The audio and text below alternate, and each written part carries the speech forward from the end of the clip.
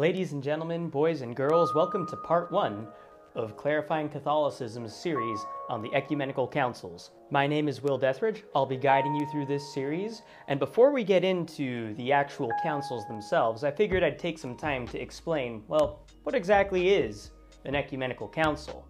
Now, much of the information that I'll be presenting today is from this nifty book right here, The Ecumenical Councils of the Catholic Church, A History by Joseph Kelly.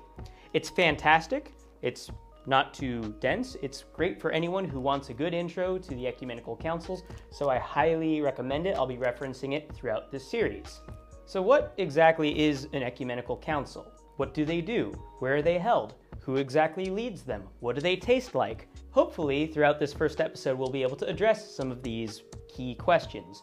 A church council is basically a gathering of officials in the church when they are addressing either an event or a disputed teaching of sorts. They can happen at your local level, they can happen at the regional level, but an ecumenical council, specifically as Kelly describes it, is a gathering of bishops of the entire world under the presidency of the Pope, or more likely on a day-to-day basis, one or more papal representatives.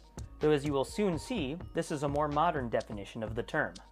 In short, an ecumenical council is a gathering of bishops and/or their representatives from all over the world coming together in one time and one place to discuss some sort of usually disputed issue. A common misconception among a lot of critics of the church are that these councils serve as a consolidation of power for its own sake. But as you'll see throughout this series, councils are usually only called when there is an external force or power that the church believes poses an existential threat to its teachings or the life of its members. So who exactly gets to call and run a council? Well, that's actually something that's changed throughout history. Today, Catholics recognize the Pope as the single most powerful authority in the church in matters of doctrine and teaching. So ordinarily we'd expect a pope to be the one to call a council.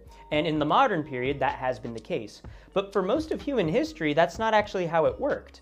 Monarchs actually ran the first 8 councils. The King of France forced Pope Clement V to call the Council of Vienne in 1311.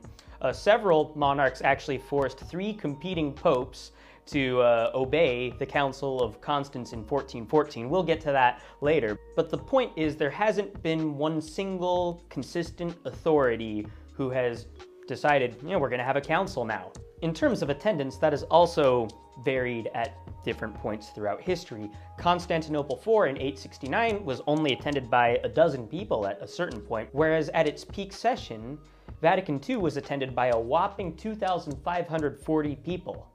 How long do they last? That is also something that has changed throughout history.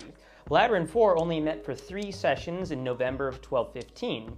Lateran V met for 5 years. The Council of Trent, since it was disrupted by politics and warfare, had to meet over the course of 18 years. It lasted over 5 papacies. So again, as we'll see throughout this series, there aren't really many static rules about how precisely councils need to be governed. How many councils were there?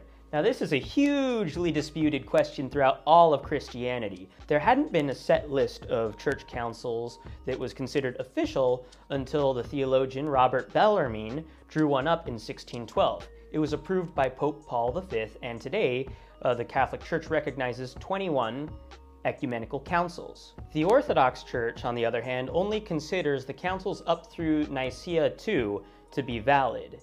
And the Anglican and most Lutheran churches usually only accept up to Chalcedon, so just the very first church councils that laid out things like the Nicene Creed. Another question that many critics of the church in general point out is, well, what authority do we have to even call these councils to begin with? Well, we humans have been given the immeasurable task of not only learning about a God who is infinitely beyond our comprehension, but by abiding by certain moral laws that he has given us as well through Jesus Christ. Now, it's a pretty tall task when God incarnate, the epitome of wisdom and knowledge, hands these teachings down to his apostles and expects us to understand them, but then apply them to different situations throughout all of human history. And it's for this reason that the Catholic Church believes that Christ chose a group of 12 apostles to be the premier authorities in matters of faith and morals. In Matthew 16, Jesus speaks to the apostles saying, "And I tell you, you are Peter, and on this rock I will build my church, and the gates of Hades will not prevail against it. I will give you the keys to the kingdom of heaven, and whatever you bind on earth will be bound in heaven, and whatever you loose on earth will be loosed in heaven." Now, this power of binding and loosening that the Catholic Church believes Christ gave to Peter is the basis for the justification that church authorities, specifically the successors of the apostles, have the divine right to settle matters of faith and morals. Binding and loosening actually has its roots in Jewish law, when leaders could determine what daily activities were permitted and what was forbidden. The Catholic Church believes that Jesus Christ's teachings aren't just for memorization, but they are meant to inform our decisions on a daily basis. And since Christ gave the gift of the Holy Spirit to his apostles and they passed that along to their successors, as we can read in the epistles, it means that Jesus Christ gave us formal authorities to guide us along our journeys to relationship with him. Properly speaking, the church doesn't teach new doctrines by pulling them out of a hat or anything like that. Rather, it expresses Jesus Christ's teachings in appropriate language and applies them to new situations. It could be comparable to the American Constitution's Necessary and Proper Clause, which gives Congress the ability to make any laws that are necessary and proper to carry out and protect the Constitution. But in the church's case, we have the Word of God, and we have the church that stands as an authority to protect it, to apply it, and to teach it. Next episode will cover a few smaller councils in the early church tradition which aren't considered to be properly ecumenical, but are still important in how we understand the development of ecumenical councils. Thank you very much for watching this first episode of Clarifying Catholicism's series on the ecumenical councils. We hope you have a great day. God bless you.